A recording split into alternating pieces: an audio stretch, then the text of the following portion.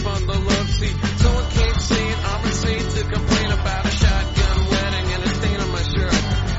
Don't believe everything that you breathe. You get a parking violation and a maggot on your sleeve. So shave your face with some mace in the dark.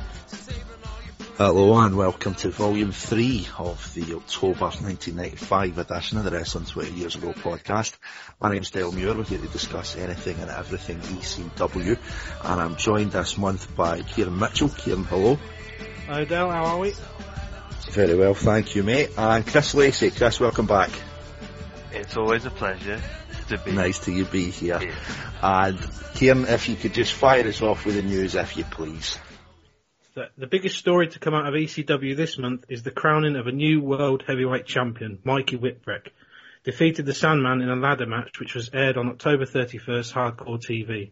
The title switch comes after a lengthy tease of Mikey chasing Sandman, even winning more than one non-title match. Whipwreck is now a Triple Crown winner in ECW after winning the TV title last year and sharing the tag titles with Cactus Jack. And talking of Cactus Jack, he continued his heel turn this month, noticeably altering his in-ring style. Fans booed and even turned their backs on Cactus after a lengthy match saw him work purely side headlock takedowns against El Puerto de Ricano.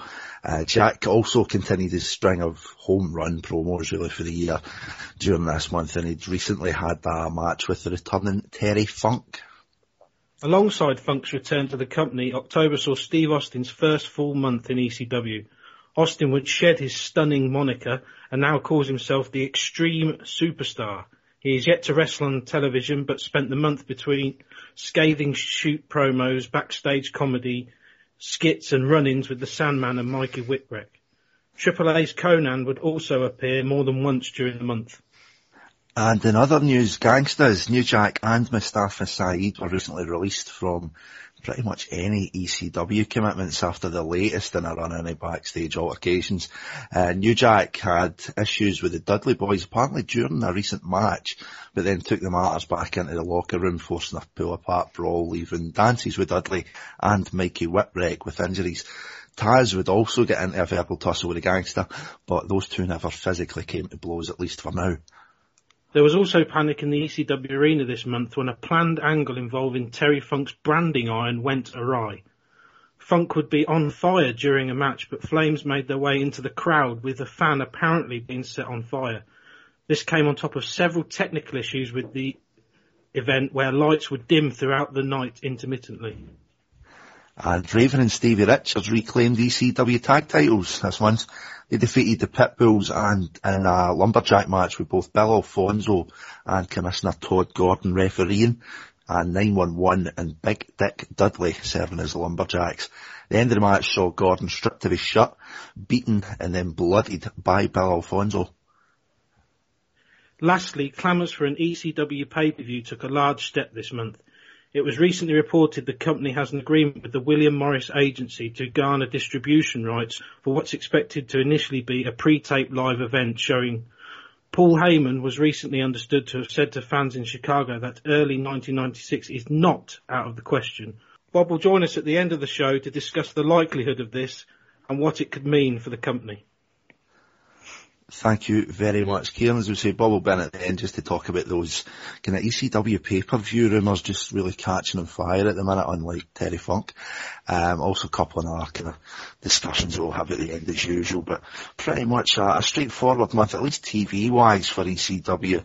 Couple of backstage angles and stories as always in Philadelphia, but we'll fire on straight away with the first episode of Hardcore TV.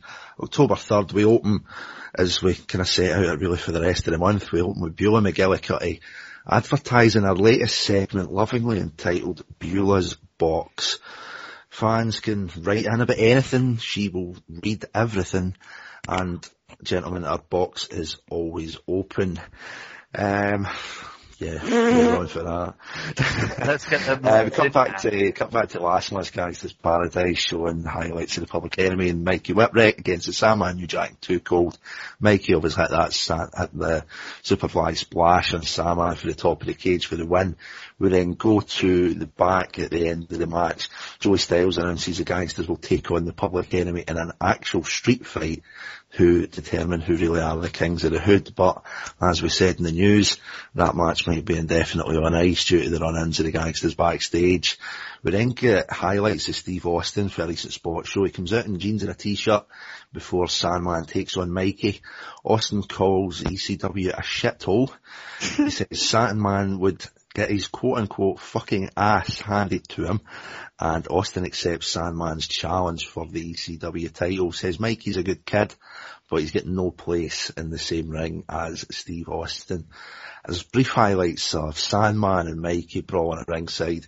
We get a 10-foot steel ladder getting brought into the fray. Sandman literally hitting a leg drop from the rafters, actually hanging from the rafters, nailing Mikey with a leg drop for the win. We also then get a cut to a later match in the back end of last month where Mikey gets a Frank Mikey for the top rope, looks to have it won to finally get that belt, but woman canes him for the top rope, lets the champion retain by just dragging his body over Mikey. And as we alluded to at the start of the show in the news as well, Cactus Jack just again running riot with these promos he's cut, and he talks about the old 2020 expose, says wrestling will never be respected, brings it back to Tommy Dreamer, says the business is going to be the end of him, he calls it the ECW fans, and let's just let Cactus do what he does best. You know, I'd like to kind of apologize for my behavior. I'm embarrassed, certainly feel a little stupid about the way I acted here out on this show a few weeks ago, because I get a little emotional when I talk about wrestling, because wrestling's been my livelihood for the past 10 years. It's enabled me to live out my childhood dream. So for me to come out on a show such as the ECW television program and badmouth the wrestlers there, well, I'm sorry. But I think in order to understand what's going around my head and going through it, you have to understand where I came from and what my goals were when I got into wrestling. See, back in 1985, there was a program on 2020 that challenged the wrestling industry, kind of portrayed it in a negative light. And Tommy, if you're listening, try to understand that I was about the world's biggest wrestling fan. And for me to stand in front of that television set and see people running down a business that I loved and held dear, even though I knew very little bit about it, to see my friends laughing at me saying, that's what you want to get involved in? And that night I went to bed, not with visions of sugar plums dancing through my head, but of broken bones, of battered bodies, of bloodied corpses, saying to myself, if it's the last thing I do, if I have to hold myself up for a human sacrifice, the world will respect professional wrestling. Oh, and that dream came through. Yes, I've sacrificed myself for the past 10 years and left the better parts of my past lying on concrete floors. From Africa to Asia to South America to right into the middle of the ECW arena. And what's it really done? Where have we really come to? Lying in a hospital bed in Munich, Germany, watching my ear being thrown out into a garbage can, not being able to take it on the trip back because I don't know the German word for formaldehyde. And having a nurse walk into my room, looking at that piece of my body that's laying in the bottom of the garbage and saying, "Es ist alles Schauspiel," which means it's all a big joke. Excuse me, I didn't know. Do you open up the lungs of a smoker and say, oh my golly, I thought smoking was supposed to be good for you? Do you open up Terry Funk's non-functioning liver and say, oh, I didn't know that 4 decades of heavy drinking took this kind of toll? So if they show that much respect to the patient, what made me any different? Because I was a wrestler.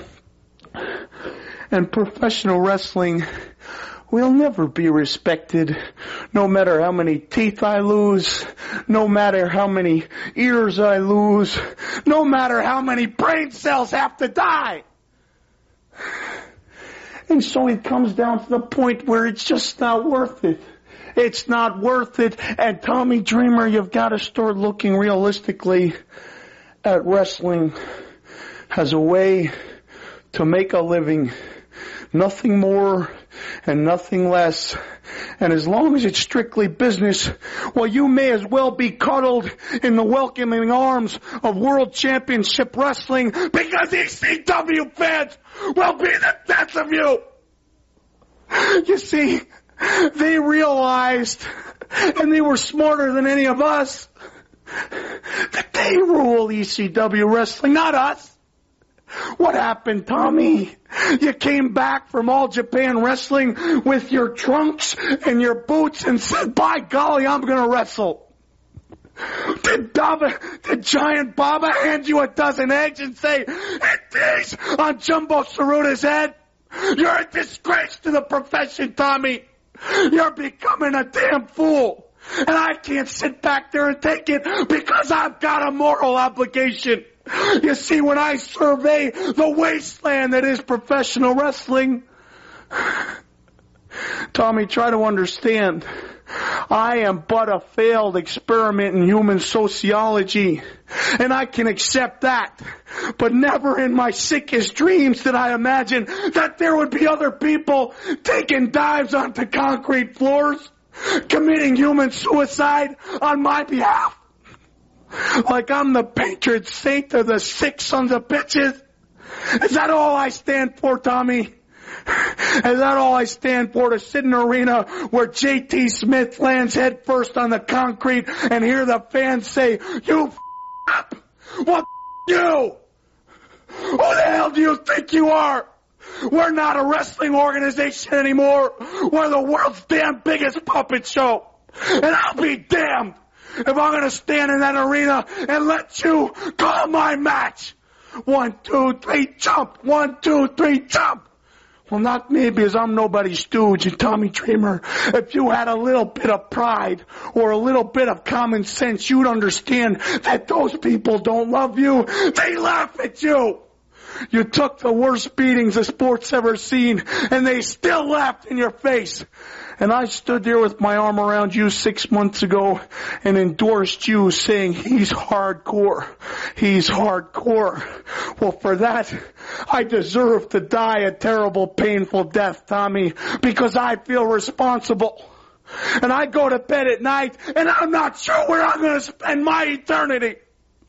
And you, Tommy, you're my salvation. Because by delivering you to a better organization where you can be appreciated, loved, and held with just the littlest amount of respect in the Turner family, then maybe there's a chance for me too.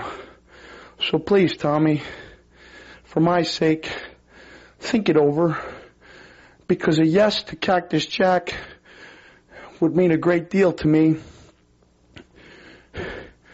And a no, well, I'd have to take that as you're putting a big OK stamp of approval on my eternal damnation. I'm counting on you, you little selfish. Don't make me hurt you, because I can. Don't make me do it, and if I do, with God as my witness, it won't be in front of those little scumbags at the ECW arena. It'll just be me and you, Tommy, and you don't know when it's coming, and you don't know where. So I wish you wish to damn me to the depth of hell. Answer my call and say, okay, Cactus, you win. I'll put on the suspenders. I'll groom that mustache. And I'll call Uncle Eric and say, count me in. Because not only would you be doing yourself a big favor, not only would you be helping your life, you'd be saving mine. You'd be saving mine. You'd be saving mine. So on to October 10th, start off with Steve Austin and a pretty scathing promo, as we said at the top of the show. He's kind of retelling the story he's firing for WCW with an absolutely incredible Dusty Rhodes impression. He shoots in the politics in Atlanta, how they held down possibly the biggest star, at least potentially in the business. Calls the ECW roster a bunch of misfits. They think they can wrestle, but Austin's there to show them how it's done. We get a quick cut to the ring after a music video showing highlights of the Eliminators, Saturn and Cronus. Go back to the ring and we've got Fonzie berating Taz. Jason, sexiest man alive, then comes out, attacks that dodgy neck from Taz, but Taz manages to lock in a judo choke that doesn't look entirely unfamiliar to Sergeant Slaughter's Cobra Clutch.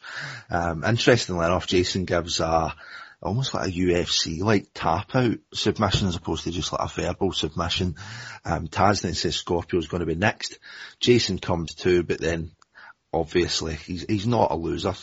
Jason is not the loser of this match. It was an illegal manoeuvre, and Jason was in a car accident that day, and it was just it wasn't a loss. Jason did not lose this match. And then starts just punking out this kind of young masked, it looks like it's going to be an enhancement guy, but the so-called El Puerto Ricano rips off the mask, calls Jason a pussy, and hits a springboard dive to the outside. Jason goes to the back and we then get Cactus Jack coming out. He's going to be taking on Puerto Ricano. He says he's got no future in the business and tells him to forfeit. The rookie manages to get in some quick offense, get a couple of drop kicks, a springboard moonsault to the outside. But Cactus then, as we said in the news again, sets up his patented elbow. The fans then start to boo as Cactus gets down with it, hitting it. Puerto Ricano manages to get a load of kicks into Cactus in the corner, even gets a couple of slaps, spits in Cactus. But Jack rakes the eyes, throws Ricano to the outside. Got a DDT in the concrete from Raven, who's out with Cactus. Rolls him back in, and Jack just goes on to him to get the pin as the crowds turn their back. End of the match, we get Tommy Dreamer coming out, trying to make a save. He then poetically hits Cactus with his own apron elbow. Raven then clocks Tommy with a chair, poses to loud boos, and Cactus batters Dreamer. We get a couple of crowd chants for 911, but they go unanswered.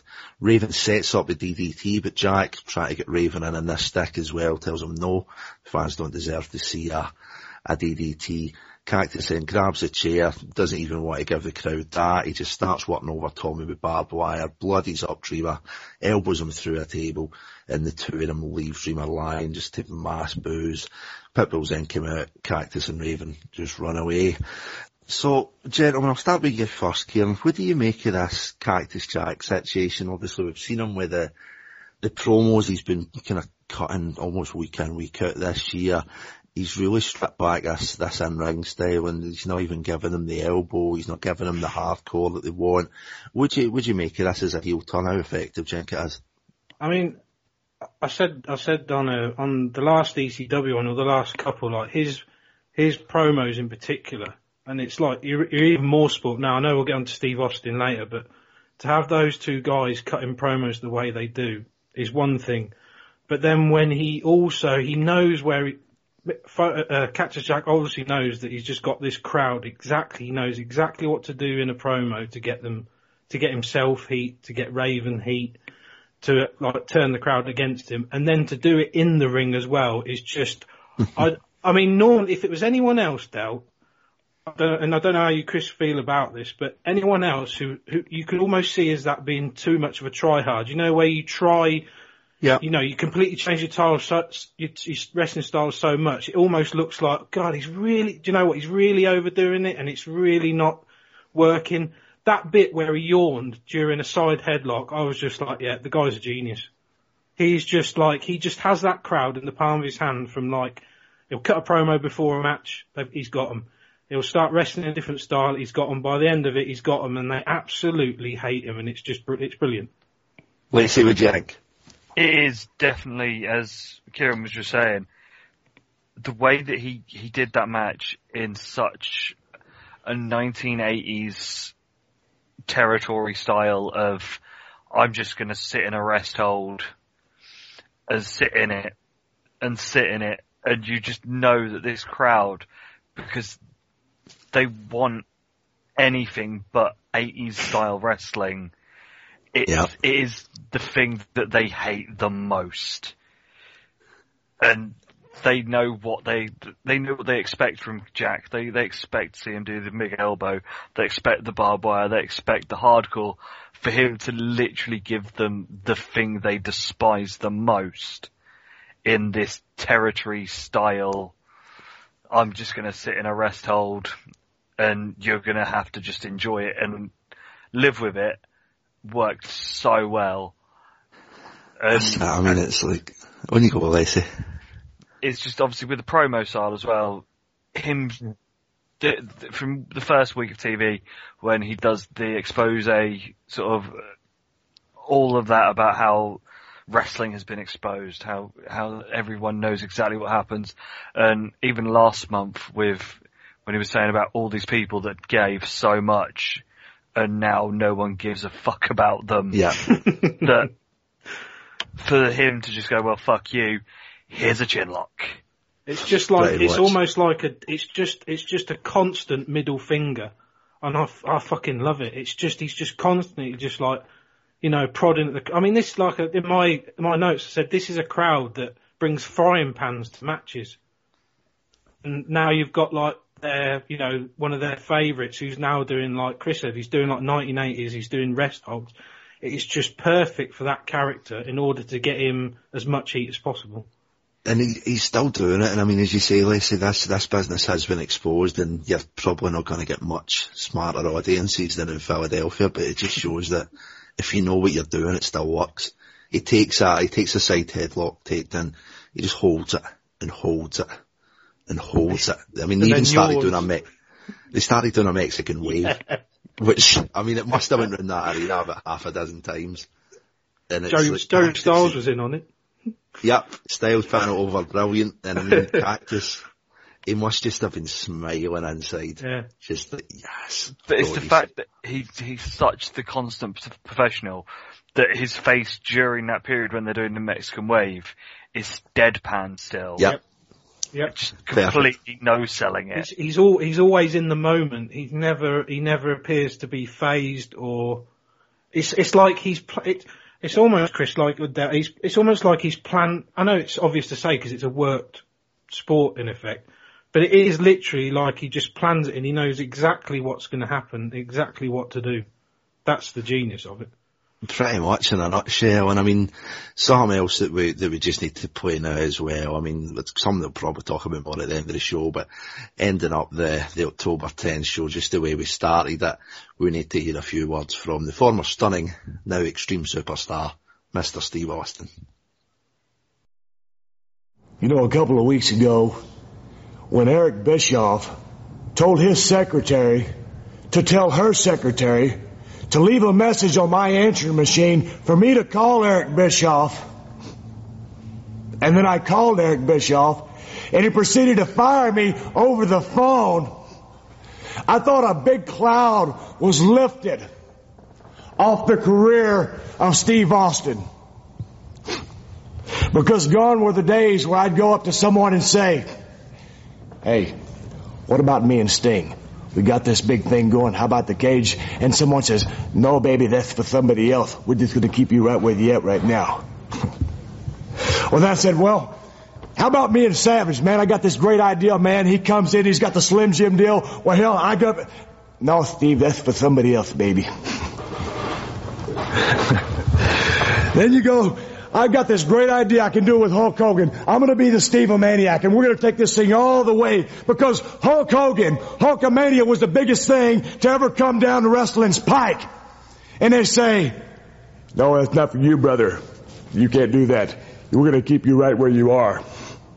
I said, how about me and Brian get back together? The Hollywood Blondes, it was the best tag team to come along in 10 years. And they say, no, Steve, we need you in a singles role, man. We need you to do this. We're going to put the U.S. title on you, and then we're going to take you here, and then you're the number one contender, so then you got this world title shot. Well, all that never happened.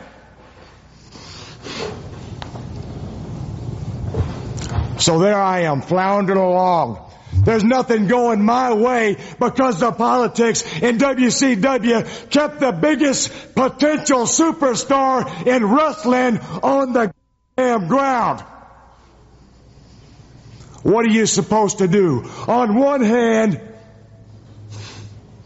they're paying you a bunch of money. They're paying me a bunch of money. Well, on this hand, they're telling me, hey, go out there and give Bagwell a hell of a match. Go out there with an 18-year-old German kid. Give him 7 good minutes. Let the people see what he can do. They say you are what you eat. In WCW, they didn't feed me nothing but garbage. So I let myself become garbage. I became complacent with everything that they said. As long as Big Ted kept sending in the checks, maybe I wasn't happy with what was going on, but I became complacent. Then they send me to Japan, the big injury. Bischoff delivers a shot heard around the damn world. Steve Austin's out of the high-paying job. All of a sudden, the phone starts ringing off the hook. It's ECW. It's the WWF. It's All Japan. It's New Japan. And all Steve Austin's got to do is make a decision. Todd Gordon, whether he mortgaged his house 1 time, 2 times, maybe 3 times, came up with the right figure for Steve Austin to make a decision. I strolled into the ECW arena. It's the biggest piece of crap I've ever seen. I broke in a building called the Sportatorium in Dallas, Texas, home of the world famous Von Erichs. Anybody that was anybody stepped foot in the Dallas Sportatorium. For the last 2 years, all you've heard about anywhere in wrestling is the famous ECW arena.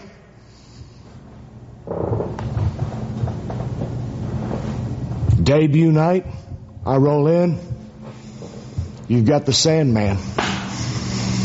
You've got the Raven. You got the Pit Bulls. You got Stevie Richards. You got the Public Enemy.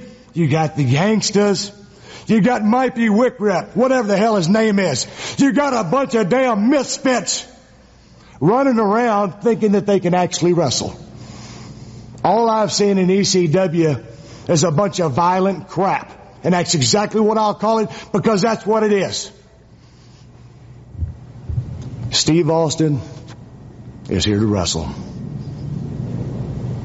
It's what I do best. It's what I do better than anybody in the world. Dean Malenko, Eddie Guerrero, they got the big send-off. Tears were in everybody's eyes. It was a big deal. All Steve Austin got was a good swift kick in the ass as Bischoff hung up the phone and left me high and dry. There's no Hogans here. There's no Flairs here. There's not a Dusty Rhodes. And there damn sure isn't an Eric Bischoff here. There's no one that can hold back Steve Austin now. Stunning, tossed it out the window. Never was meant to be. ECW is going to find out firsthand what Steve Austin can do. And I'm going to show everybody here exactly what a true superstar is supposed to do. What a true superstar is supposed to be. Because no one here can hold me back. Not Todd Gordon. Not Hulk Hogan.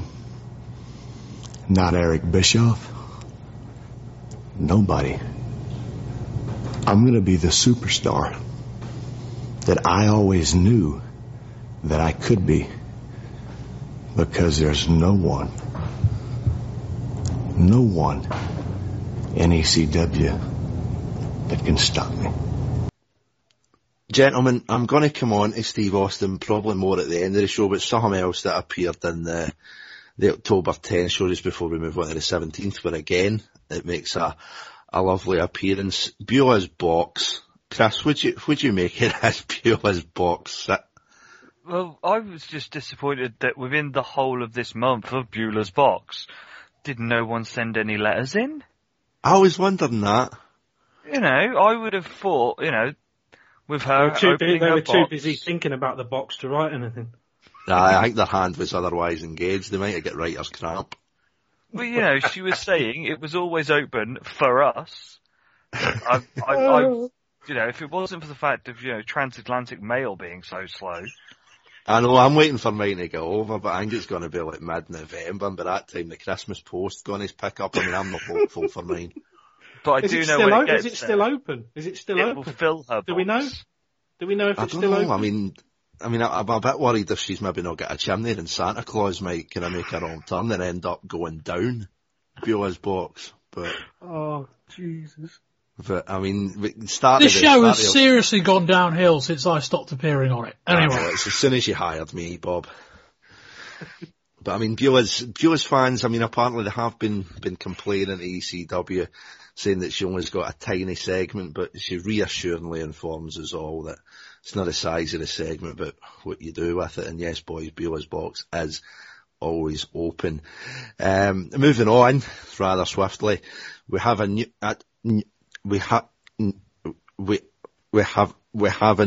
Dudley joining Big Dick. Dudley, and dances with Dudley is Bubba Ray Dudley, who apparently is going to be doing some ring announcing in the near future, and with his somewhat pantomime stammers could well be a segment filler, and maybe perhaps even giving Beulah even less time. But more into a bit of wrestling, seeing that's what we apparently do on this show. We have a rematch, match 2, at least in ECW, for Rey Mysterio Jr. and Psychosis. Going to be the first and pretty much the most kind of lengthy match review of the month. Definitely match of the month as per Hardcore TV. Not exactly a stellar month with the loss of franchise to WWF. We've lost Benoit, Guerrero, Malenko all to WCW as well. But these two guys coming in, especially with the presence of Conan and the show this month as well, definitely shows that the ECW faithful don't need to quite worry yet about losing it in wrestling. Right at the start of the match, we get 2 suicide planches over the top from Mysterio, right to the outside onto Psychosis. Ray clearly looking for the first fall in this now 2 out of 3 pinfall match. The two go rapid at it in ring. For Ray hits just an absolutely perfect Hurricanrana. Gets a quick 3, leads the match 1-0. The quote-unquote smart fans try to call out Psychosis on an apparent miss, calling it a fuck-up, but they miss a kind of slightly imperfect dose of Dolby Mysterio. Obviously it's just planned with the two guys that just know their cell inside out with what they've done in Mexico. Ray declines a handshake, Enziguri kick for Psychosis, starts to boss over Mysterio, and there's a running reverse power slam into the turnbuckle, a power bomb to Ray, gets a long 2, a standing spine buster followed by a scorpion deathlock. Mysterio just kind of tries to get to the ropes and then flees out of the ring when he gets there, just to try and kind of ease up the wheel a little bit. Psychosis misses a corner charge. Mysterio goes for a springboard moonsault, but Psychosis catches him mid-flight straight into a tombstone pile driver, even copies the Undertaker's kind of almost trademarked pin, gets right back up and ties the match at 1-1. Oh Dios mio, just to go back to my kind of native Spanish speaking, but oh my god moment for Joey Styles as Psychosis hits a flag tope over the top rope, over the guardrail and onto Rey Mysterio, who must be in about row 3 or 4 of the crowd. Obviously with Ray in there, Psychosis looks like a Greek god in the size of him, but the size of him doing that move right over the top, over the guardrail, over the crowd, just makes it look all the more impressive. Mysterio gets some momentum back, the battle back to ringside, the crowd's well inside of the two, and before Psychosis sets up Ray on a table, as Conan says, they can do extreme, they just wrestle with it as well. Top rope leg drop to the outside from Psychosis, gets Ray through the table, Mysterio gets thrown back in, chair laid out in the torso, Psychosis then climbs to the top, has a corkscrew, spinning moonsault, gets the 3, wins it 2-1, pretty fast, pretty athletic match, far for a 5-star classic, but just, as I say, for a TV match, just ridiculously good. Kieran, what'd you make of this? This was just, I know, obviously when they're moving at that speed, they're not going to get every move, but my God, the chemistry between these two is just unreal, yeah. It's just, it's like I did the last time I did ECW, you have to kind of watch these matches like 2 or 3 times to try and get everything, and I still haven't got everything in because I've having to look at reviews all the time just to see if I've missed anything. I mean, like, the ending, is it the twisting moonsault senton thing at the end? I mean, what the and just the blend, I think, to sum it up, it's just the blending of the Extreme with the Lucha was just like, I think that is the best thing I've seen from ECW outside of Guerrero Malenko. It was that good. I would put it up there because they incorporated the Extreme and the Lucha. It almost took it above Guerrero Malenko, I want to say, but that's probably only because I've just watched it in the last couple of days, probably. You can certainly argue it, and I don't think there'll probably be a few folk disagree with you, but it's definitely a strong enough argument.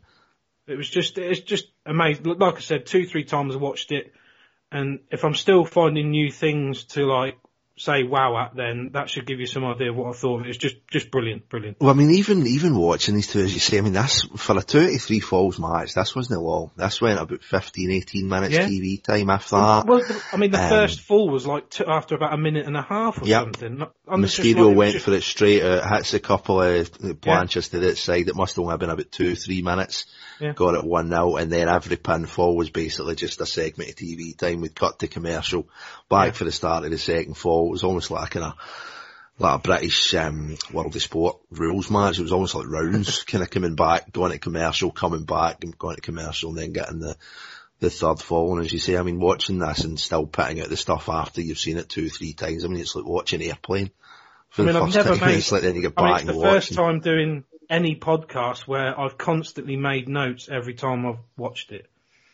It's just, I was blown away by it. Like I said, some of it was a bit ugly, but when they're moving at that speed and they're trying to pull off the moves they're doing, you can't really knock them for it, can you, really? Well, dare I say, I think even if you were even looking at it at a microscope, and as I say, we've seen it yourself here, and I've seen it a good couple of times, I'd imagine Lacey's possibly the same. I mean, seeing a match like this, I mean, you'd be lucky to count on one hand the actual kind of almost botches that you would see. I mean, there certainly wasn't any that I would class as a botch, maybe a couple of kind of slight timing delays, but anybody that can do that kind of, for the second pinfall, going for the springboard moonsault for the top of Mysterio, so of course it just catches him straight into a tombstone, boom, 1-1.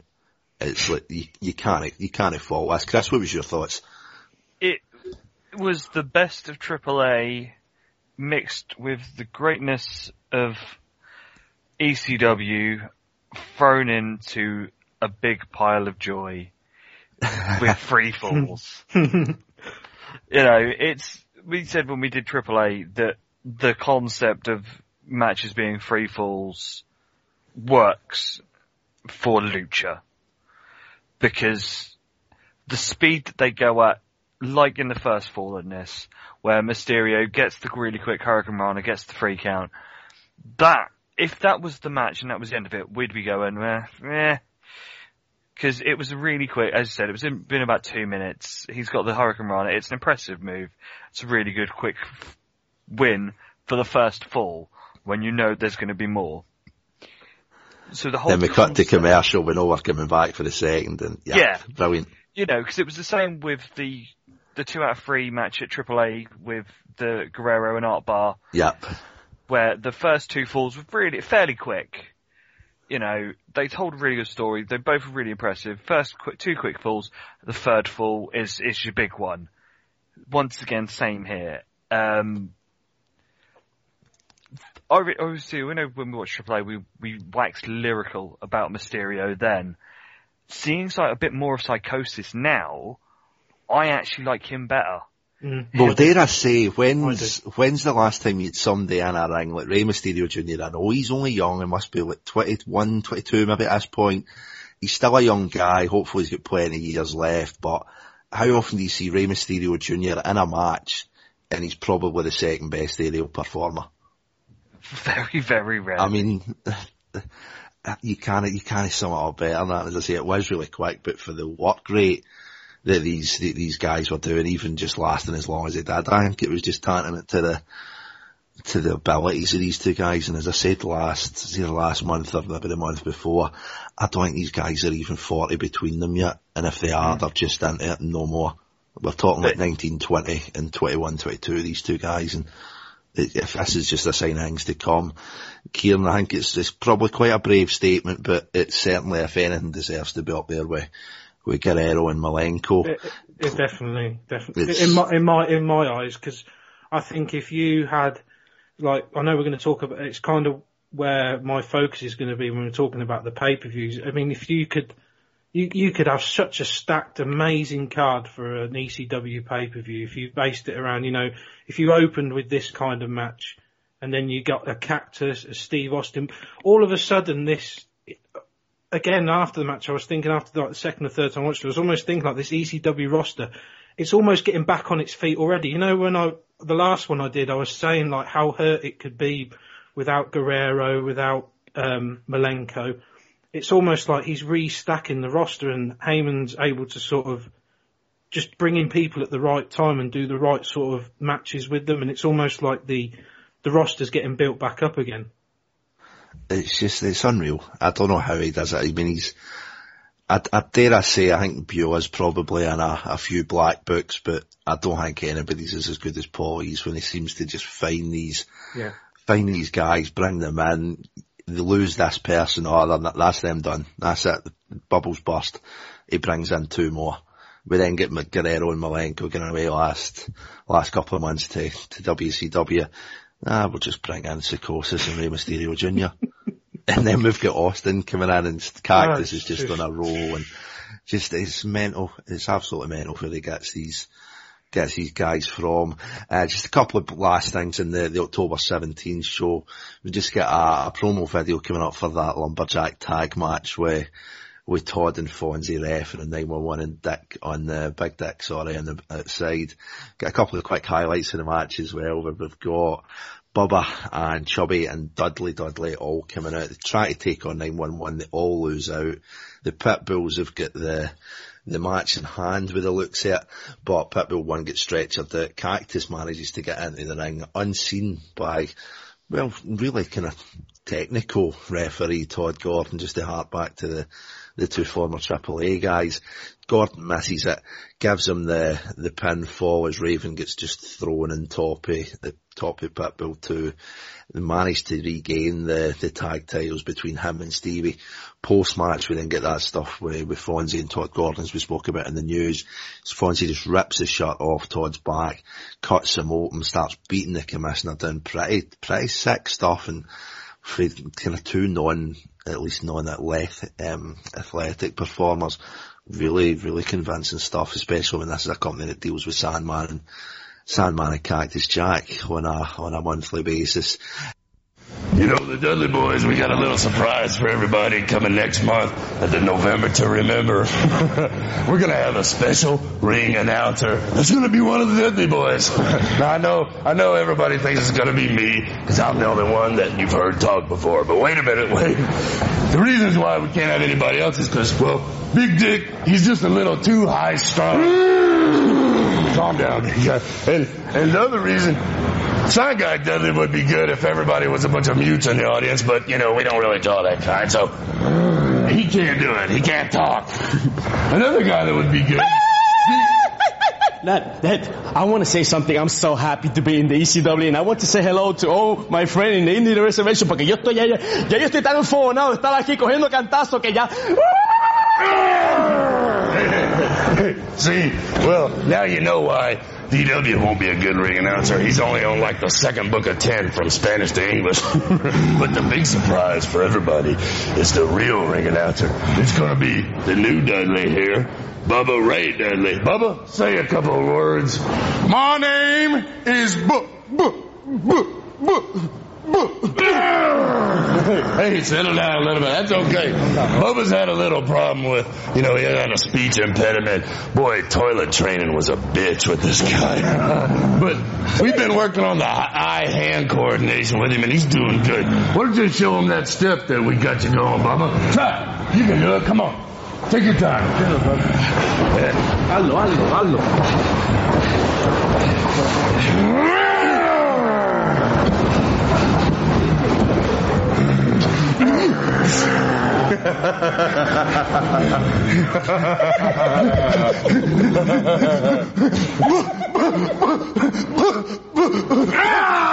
Everybody have a pleasant evening.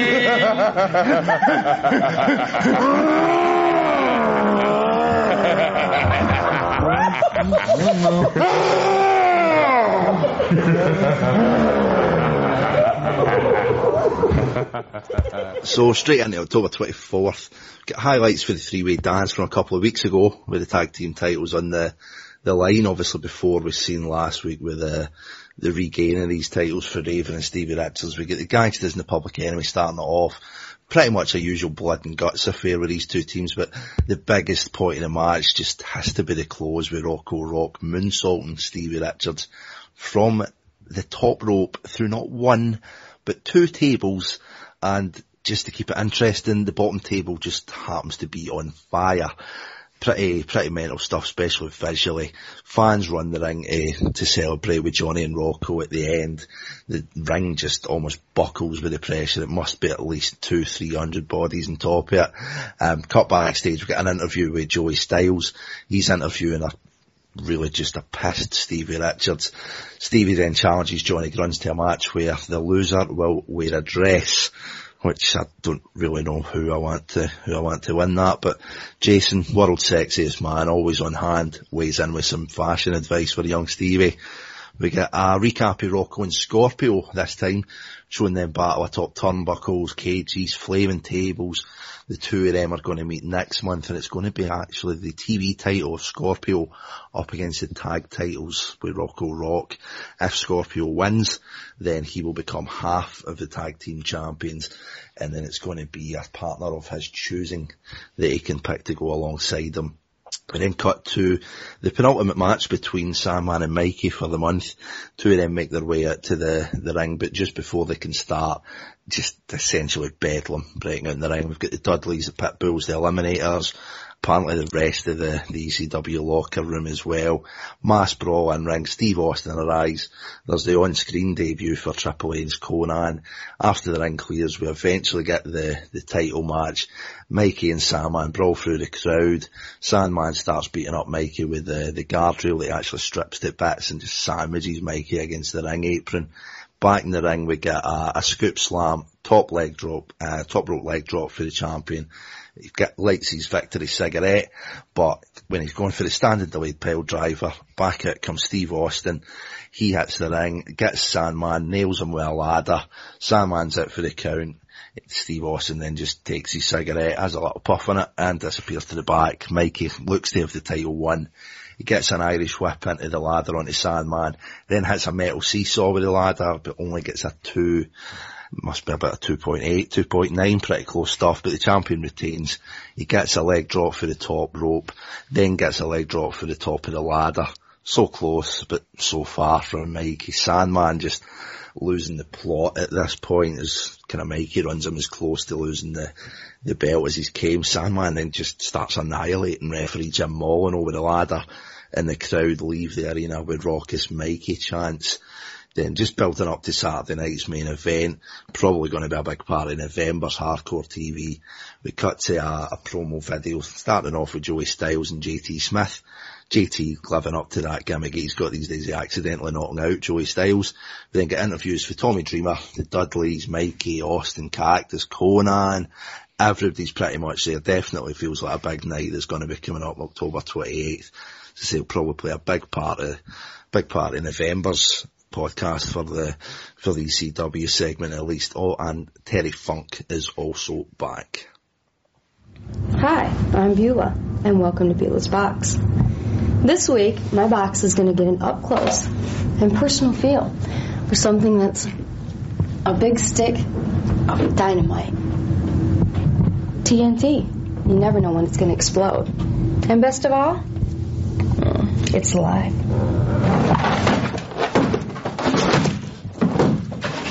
Hello, everybody, and welcome to Monday Night War, where the big boys play with each other. I apologize for the balloons, but I had to fire the pyrotechnician guy because he couldn't show up. I did it over the phone, no less, but I had to fire him. Okay, right here where the big boys play with each other, on my right, as of always, Bongo. Bongo, how you doing? Okay, now the Brain couldn't be here tonight. Pan over here to where the Brain's supposed to be. Brain couldn't be here, so I had my secretary leave a message on his answer machine, and when he calls me, I'm gonna fire him on the phone just like I did Austin. Because that's the way I deal with people. I'm not a very brave man, and that's the bottom line. Okay, big show tonight. Like I said, if you're watching another channel, get over here. If you're thinking about watching another wrestling promotion, don't do it because this is the only one that's live. Okay, big main event tonight. Never before seen on TV. The most dangerous match in the world. And you're going to see it right here on Monday Night Quill. Oh, yeah. Yes, right here on Monday Night, bottle of Geritol on a pole match. First time ever in the world. You're going to see all the old codgers here in our organization, and they're going to be scrapping around and using their walkers, trying to keep the dentures in, and they're going for it because this is the hottest show on TV. Brother, this is the bottom line. We're number one. Did I repeat that I already fired the Brain over the phone? Oh, yeah. This is where the big boys play with each other. Oh, yeah. Did I tell you that we're number one? Okay. Okay. The cameraman's telling me we got to go to a break. I'm going to tell you right now. I don't know the names of any of the holds, but I'm going to sit here and fumble around and bubble around. And if I put you to sleep, if I don't put you to sleep, the matches probably will. So bear with us. This is Monday Night War, and we're live. So last show of the month, October 31st, Beulah, Box, Big Stick, Explosions, you know the rest. Joey Styles plugs the ladder match for the ECW title that's coming up later in the show, but somewhat unorthodoxly, as it is ECW's title won't be suspended for the rafters. The winner of the match will be by pinfall only. Don't know if that's really a ladder match, but we will soon see. Jason comes out after a Pittsburgh squash and Donnie Allen and Tony Stetson. Most noteworthy, probably Francine's leather mini dress, but it doesn't quite kind of garner the right response from Jason. He comes out, he says to the Pitbulls he does regret selling their contracts on. He says he would have kept them champions and tells them to quote unquote ditch the prostitute. Jason then manages to kick Francine in the face, and out come the Eliminators, Saturn and Cronus. They come out, start beating down the Pitbulls. There's a Hurricane Eliminator called to both of them. It's basically a tag team, tandem leg sweep and spinning heel kick. Nails both the Eliminators with that. We then get Ricky Steiner and Taz coming out. They make a save, but Saturn and Cronus take it, Taz's neck, work over Rick. Pitbulls get back out, and the goodies stand tall.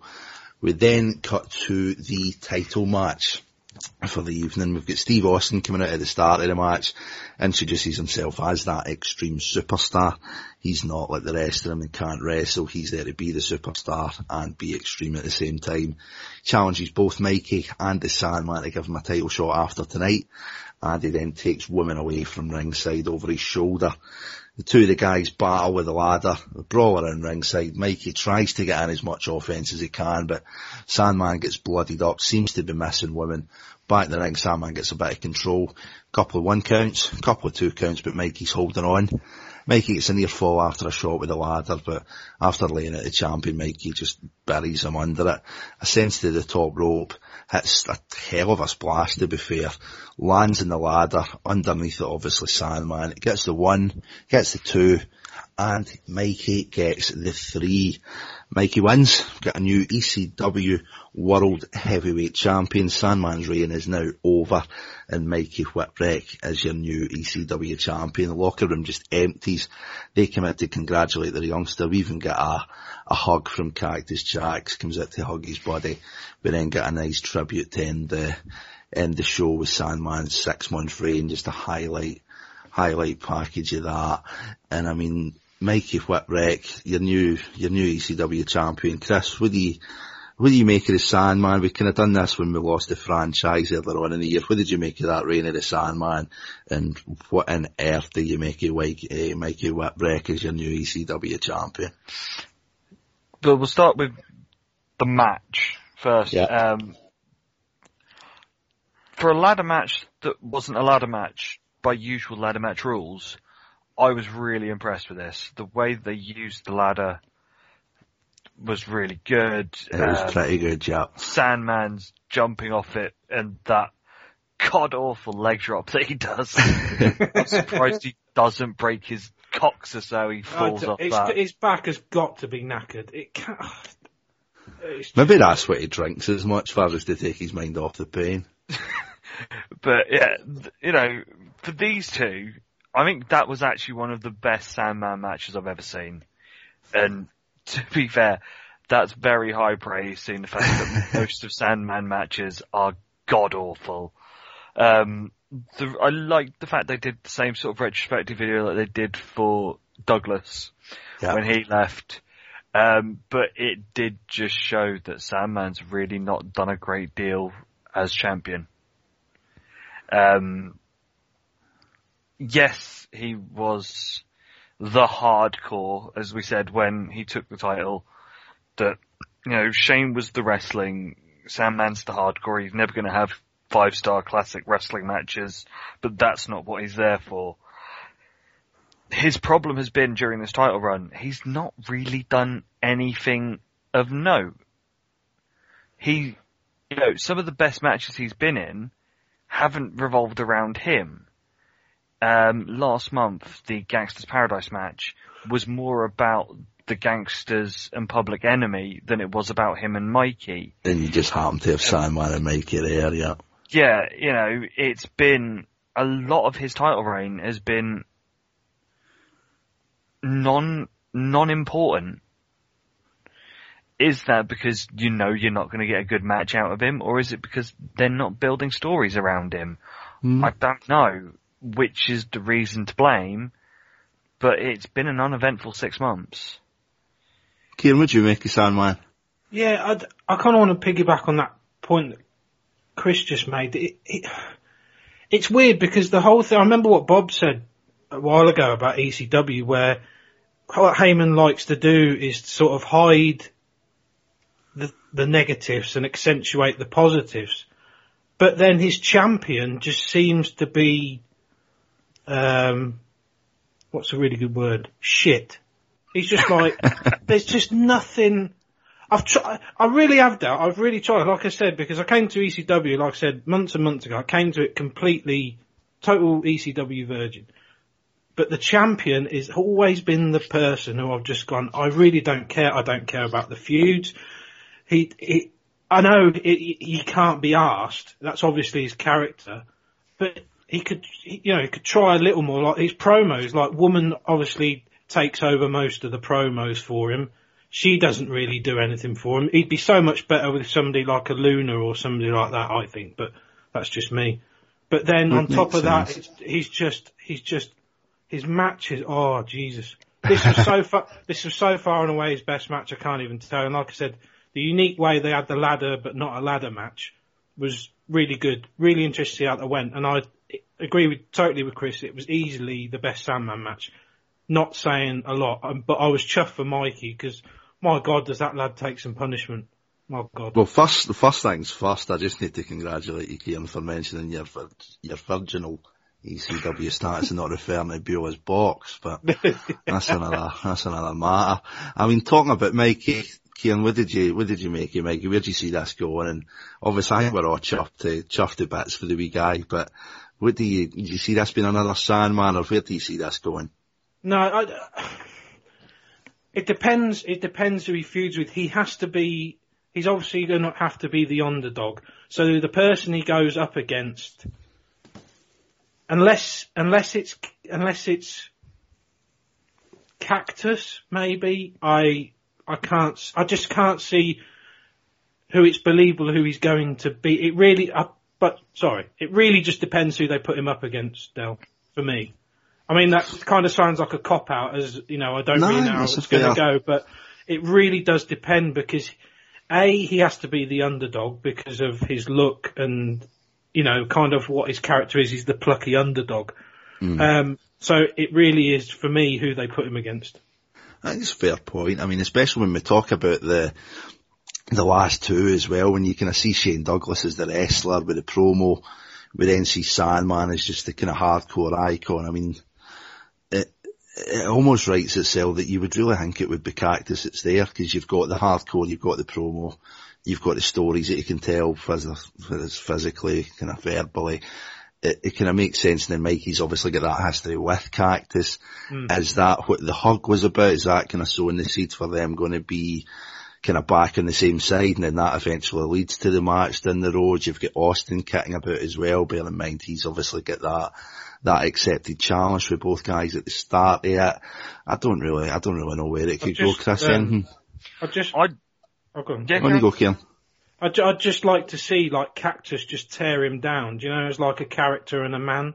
You can see it, yeah. You're just saying, and then sort of Cactus would be sort of, I've got you to this point, and you've not shown me, you know, you're not giving me anything back, and then just start to tear, you know, the man and the character down of Mikey. I think that's the way they should go, anyway. Pretty much. I mean, the story writes itself. Lacey, what about you? See, I like the idea what you're saying with doing with Cactus, but I think with Cactus and Tommy at the minute, I'm more interested in that story and seeing where they go with that than pulling Cactus out of it. The obvious first place is to put Austin with him. You know, we've already got that build with, you know, Steve coming out and challenging it, both at the beginning of it and the whole of the month, basically coming out and belittling him, saying, you're good for a rookie, you're good for a kid, you're good for the size you are, but you're not a real wrestler, you're not a superstar, you're not me. Austin is the obvious first port of call. Obviously, I know Austin should be fit soon. I know when he first turned up, he had about a month or month and a half off with this injury still left. Hopefully, he should be able to get in. That's where I would go first. If Mikey beats Austin and keeps the title, it makes Mikey more credible quite easily. You know, it gives him some status of he did beat the guy that's come from upon high and is pushing himself as the wrestler that's here. The thing with Mikey is you just want to make sure, as Kieran was saying, he goes in as the underdog, but it has to be able to benefit him coming out of it, getting the rub for coming out as the winner, but yet still being perceived as an underdog. It's a very intricate weave. Yeah, it's going to be a tough balancing act. I'm really interested to see how they do book, like even what they do straight away after he's got the title. What's his next promo going to be like? What's the sort of thing he's going to be saying?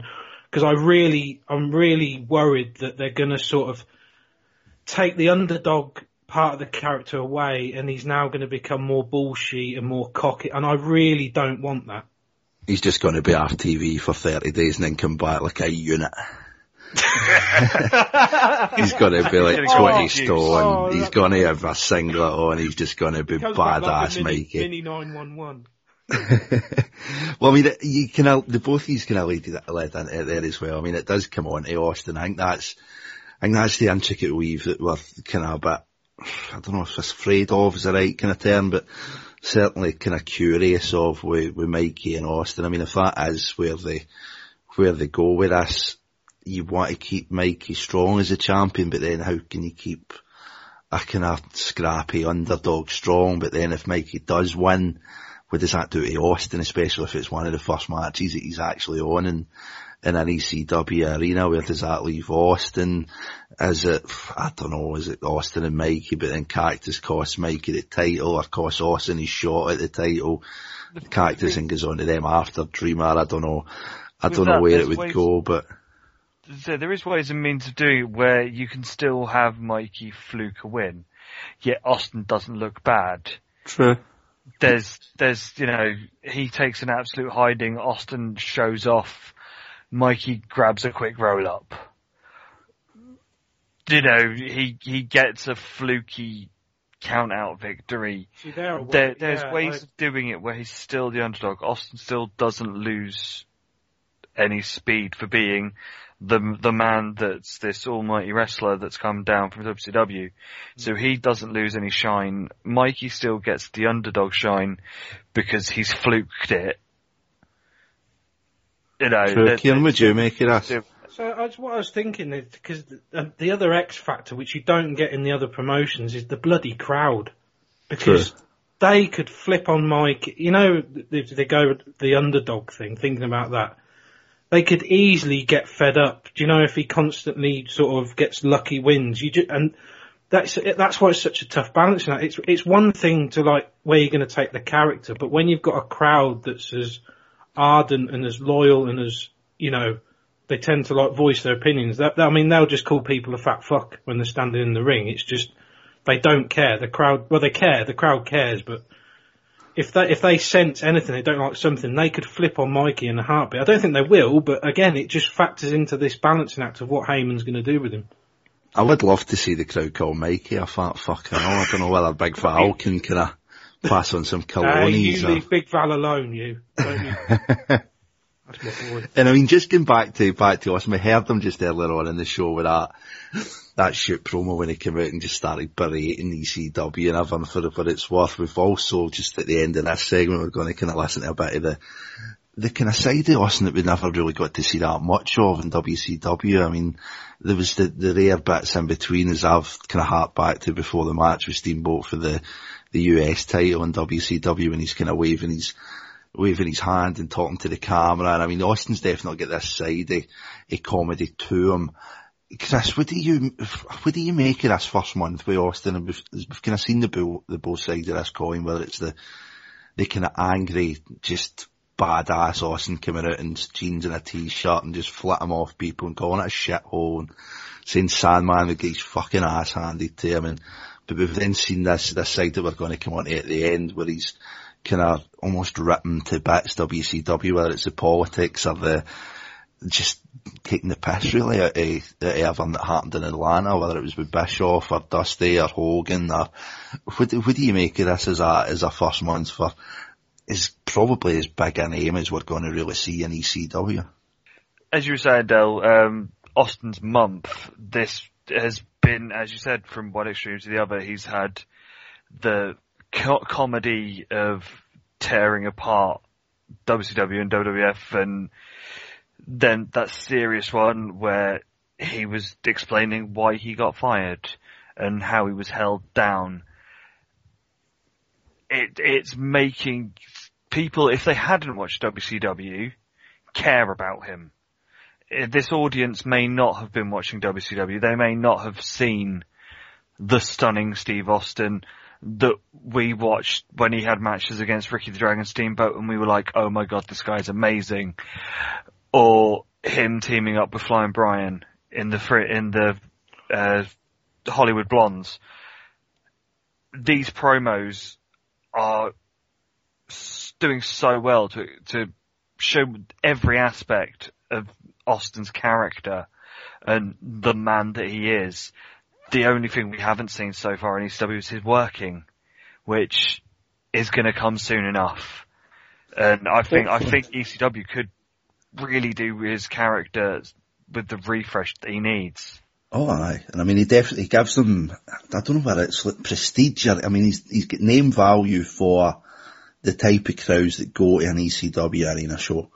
But then when you're on TV, regionalised as it might be, you're getting the backstory, you're hearing about him going to watch the Freebirds and the Von Erichs at the Sportatorium.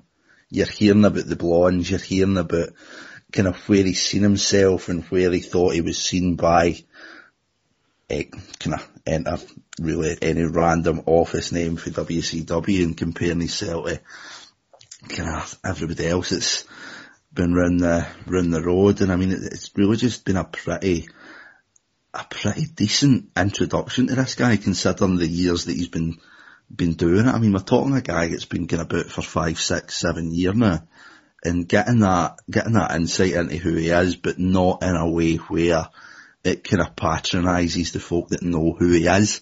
You're getting a really good look at him, and as you say, with the sides, it kind of, whether it's just talking seemingly for the heart in the middle of a ring, or if it's just these comedy chops that he's showing backstage and vignettes, it's brilliant stuff. And I mean, it's really exciting just to see a guy like this in ECW, because it is like the first we've really seen him do this level from like a Shane Douglas, and I don't think it's really much of an argument to say that he's definitely got the potential to be far better. I mean, Kieran, would you make him for the month for kind of what we've seen him, apart for that in-ring work that we know he can do? Where do you see this side of Austin going, whether it's the comedy, the seriousness? We've definitely seen a lot more of him than we've seen in recent years in WCW, I'd say. Yeah, what I took, a couple of my takeaways from it was, it's one of them weird situations where the injury has kind of benefited him, because he hasn't able to do the ring work. So instead of maybe giving him a few squash matches, it's basically given a chance to show this side of him, this more serious side, and even the comedy side, but more the serious side. And it's really allowed almost as like this one big tease of what's going to happen when he actually does start wrestling. And the serious promo that he cut on the being held down promo, again, it just made me think of how like lucky we are to, in like one company, you've got him and Cactus, because the way those two guys are able to construct a promo almost like they're telling a story, it's captivating. And again, the way they use the voice, because he starts off with the usual, the brashy shouting, and then by the end of the promo, when he really wants to make your point, and he's right up, his grill's right in front of the camera, and his voice is so low, but the conviction's there, because what he's saying it's a promo, he's trying to put himself over, but you can just tell that guy was really, really, really pissed off. And I think it's just he's benefited from the injury, and he's not been thrown into the ring with Johnny No Name. He's just been allowed, and this mystique and this almost like enigma of what he's going to be like in the ring is allowed to build through the promos. Now, something that we've not really spoke about this month, boys, it was almost a throwaway couple of spots on the TV show for the month, and it's probably something that we've came to know for ECW, where they have got that extreme side, but it almost is just a throwaway now, especially when you're getting the likes of the promos that we've heard for Austin and Cactus in the show.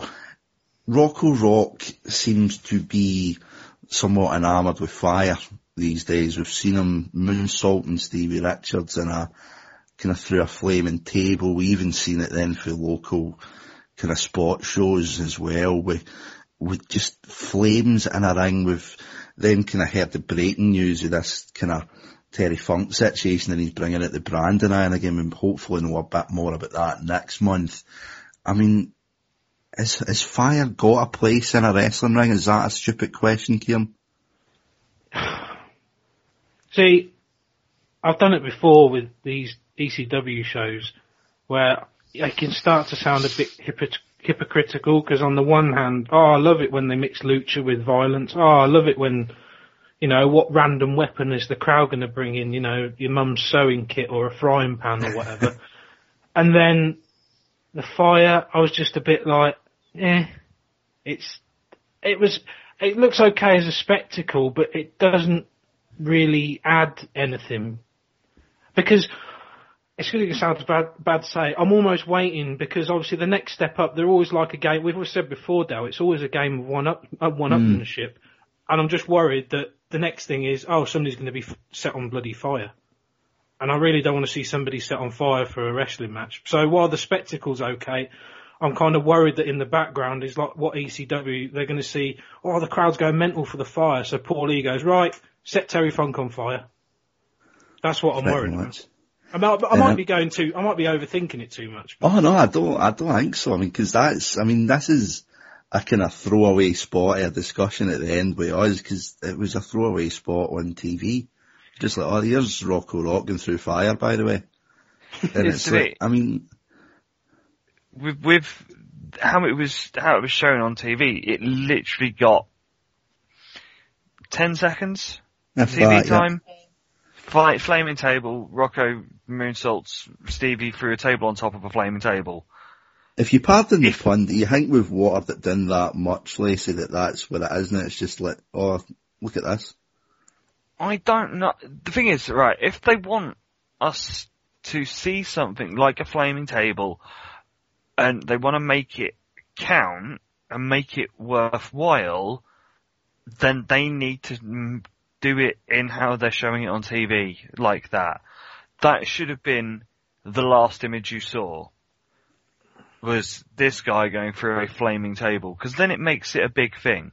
Having it, as we saw this month, with it literally being shown in a highlight package of a spot show, and the 10 seconds of highlights of another match, it doesn't mean anything.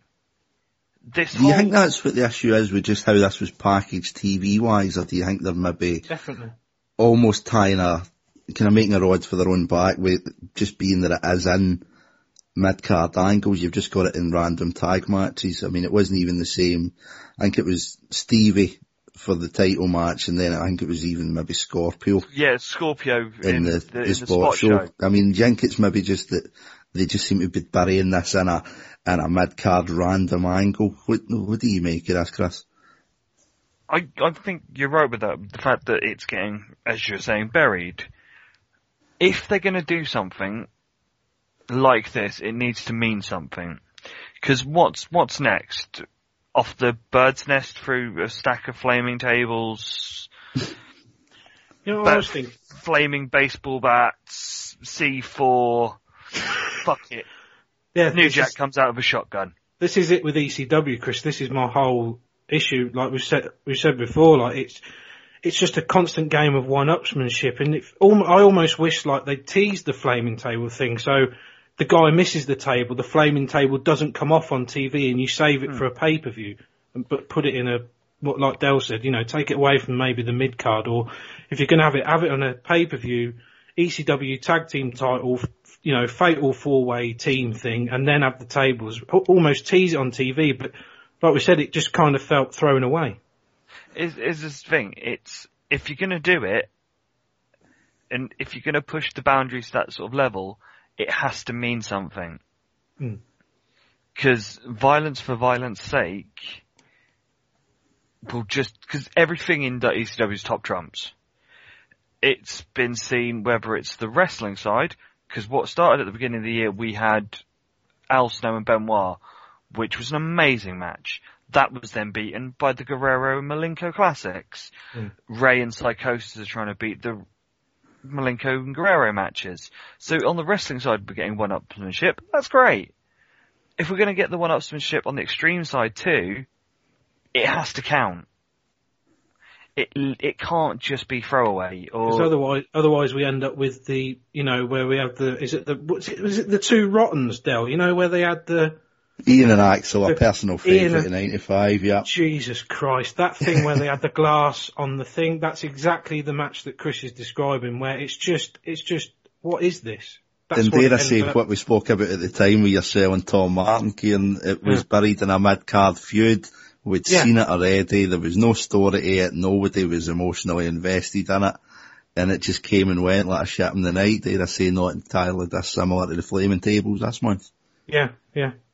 And then last topic for the month, pretty big news that's been kind of doing the run of the rumour mills over the last kind of months and even over the last year or two. We're seeing the National Federation, we're seeing WWF, WCW, they've got the Clash of the Champions, WWF's now broached into the almost kind of B-level pay-per-views, we offering a bit of a discount and kind of putting on a slightly shorter show.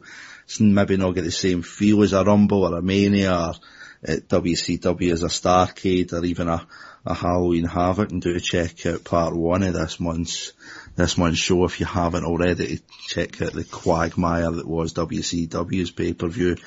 Bobby Bamber is now going to join us, and we're kind of talking about ECW perhaps kind of getting into the arena of pay-per-views. I mean, the story that we got coming out near the end of the month, a lot of it is kind of pinned in hearsay, but what they think might be a bit of a kind of almost breaking us into the market might be a pre-recorded show then airing in a live tape delay.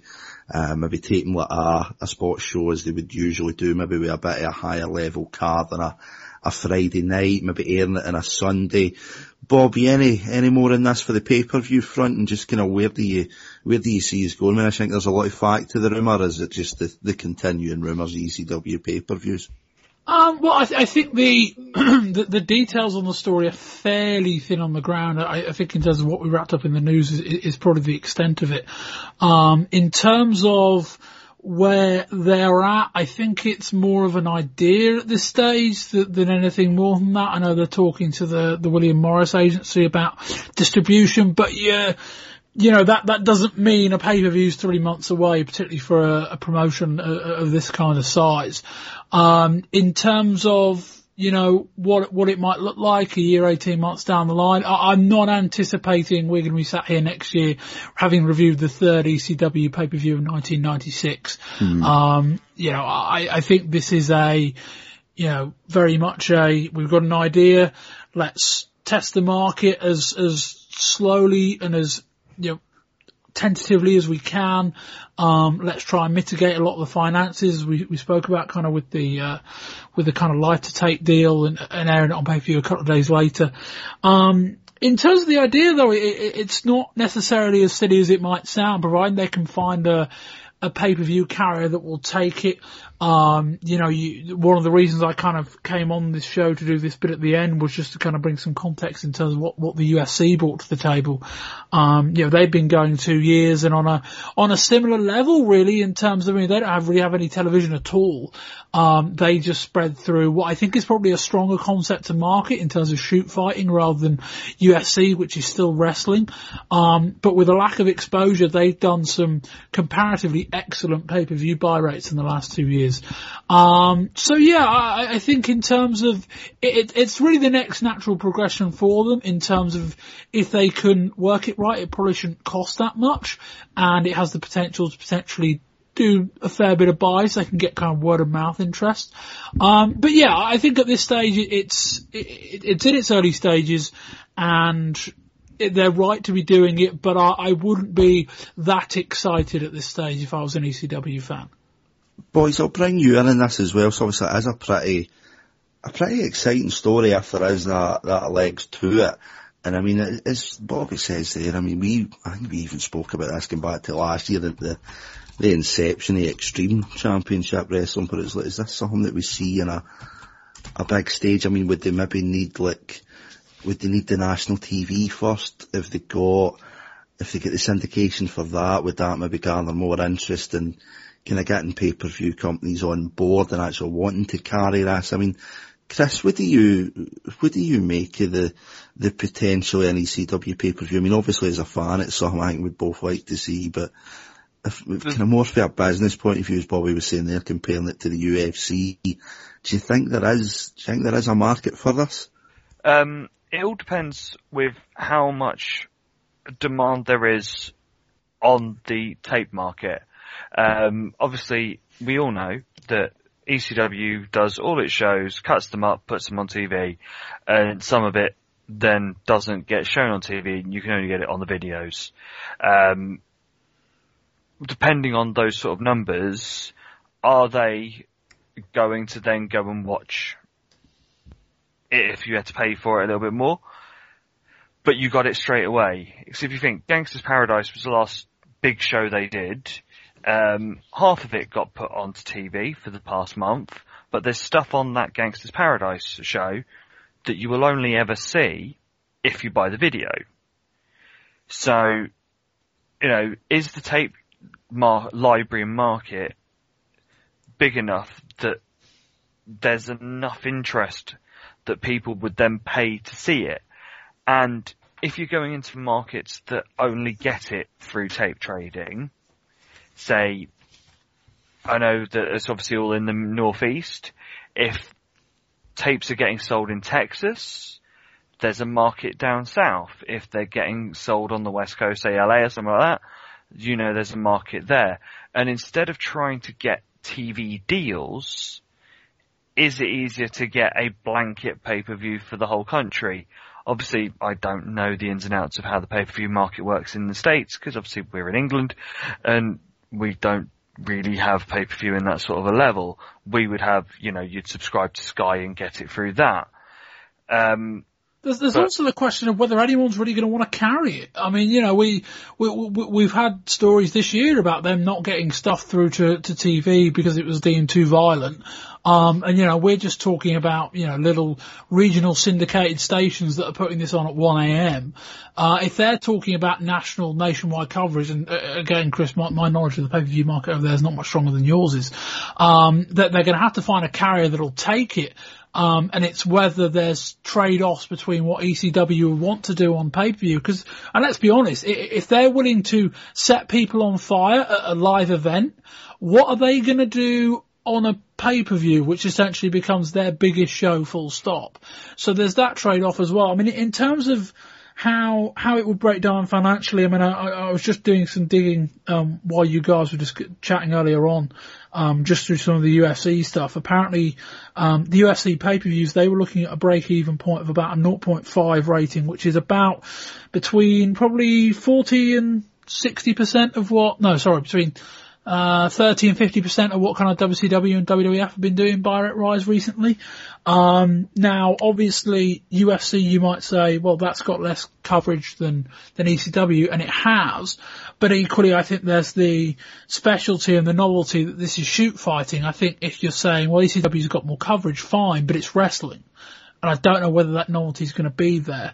If they don't do it on tape, if they do it on tape, then I guess the numbers will change. But the finances are going to be a big part of this, and I think the coverage is too.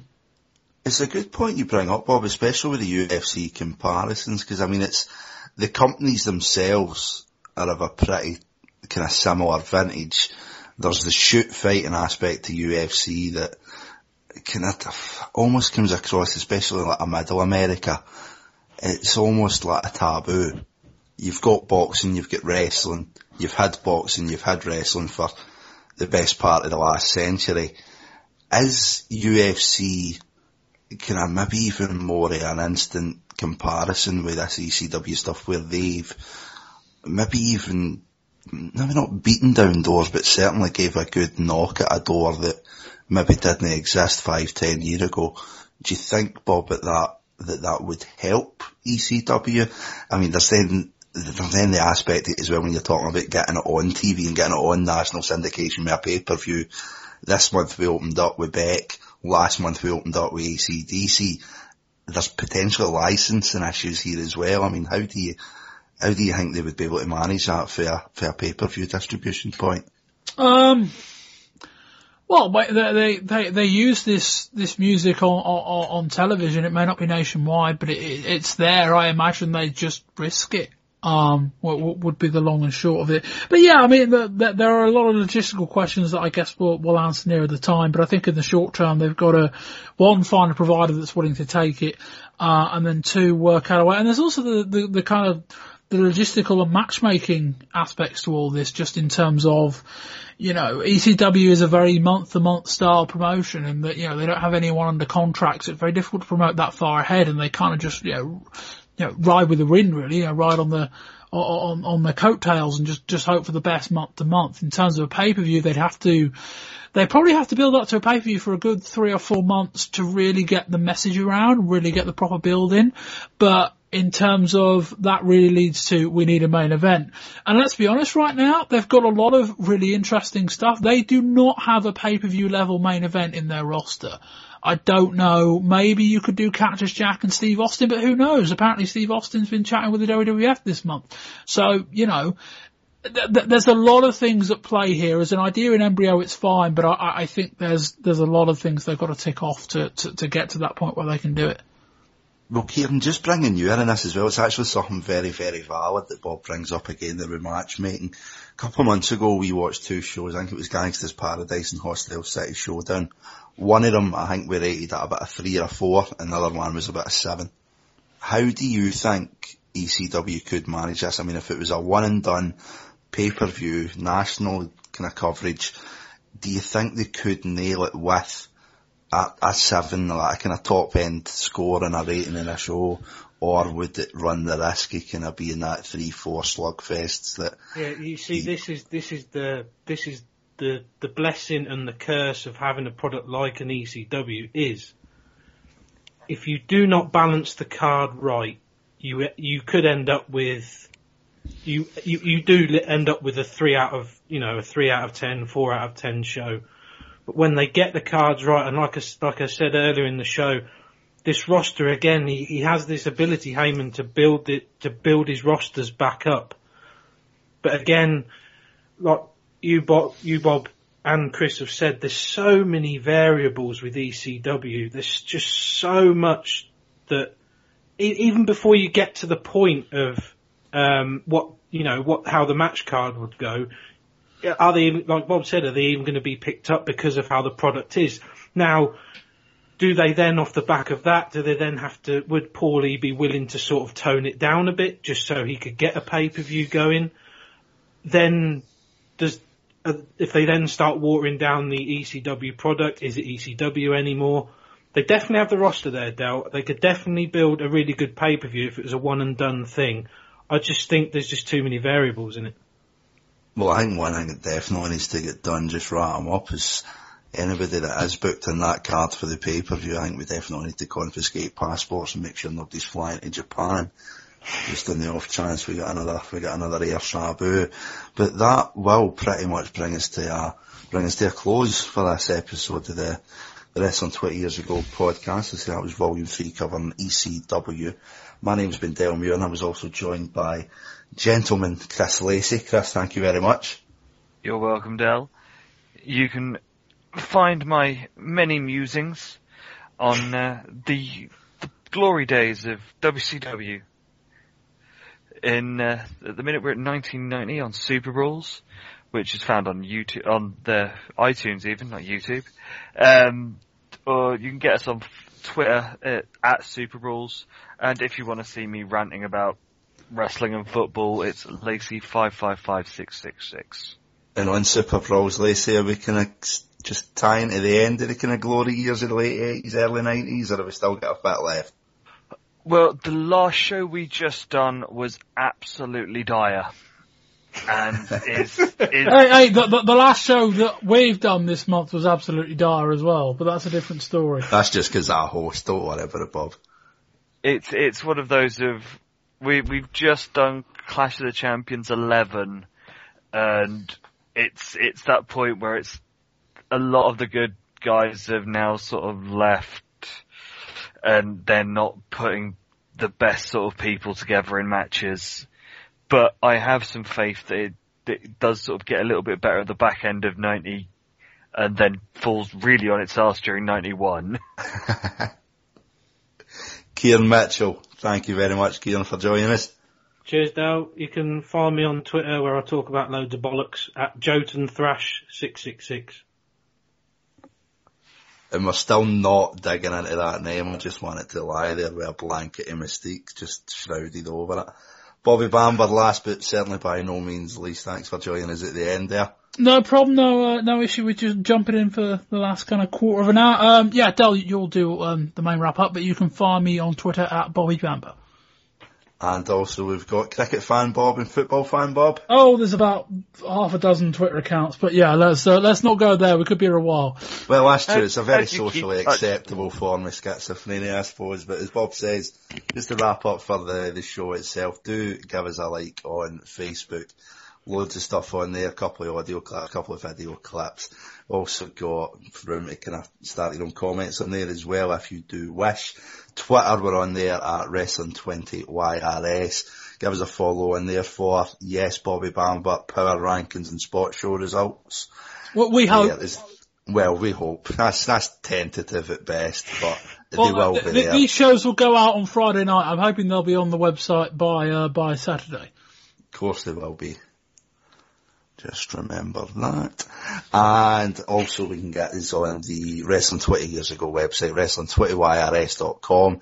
Get the RSS feed on there for the podcast. You can also get us on iTunes, probably before Super Brawls, but do get Super Brawls as well.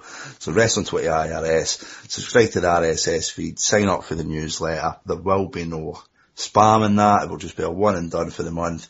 Also make sure that you never miss anything that's going on as well. Latest blogs going up, get some ECW stuff on there as well as WCW and WWF. And for the Wrestling 20 Years Ago podcast, that was Chris Lacey, Kieran Mitchell, Bobby Bamber, I've been Del Muir, and until the next time, goodbye.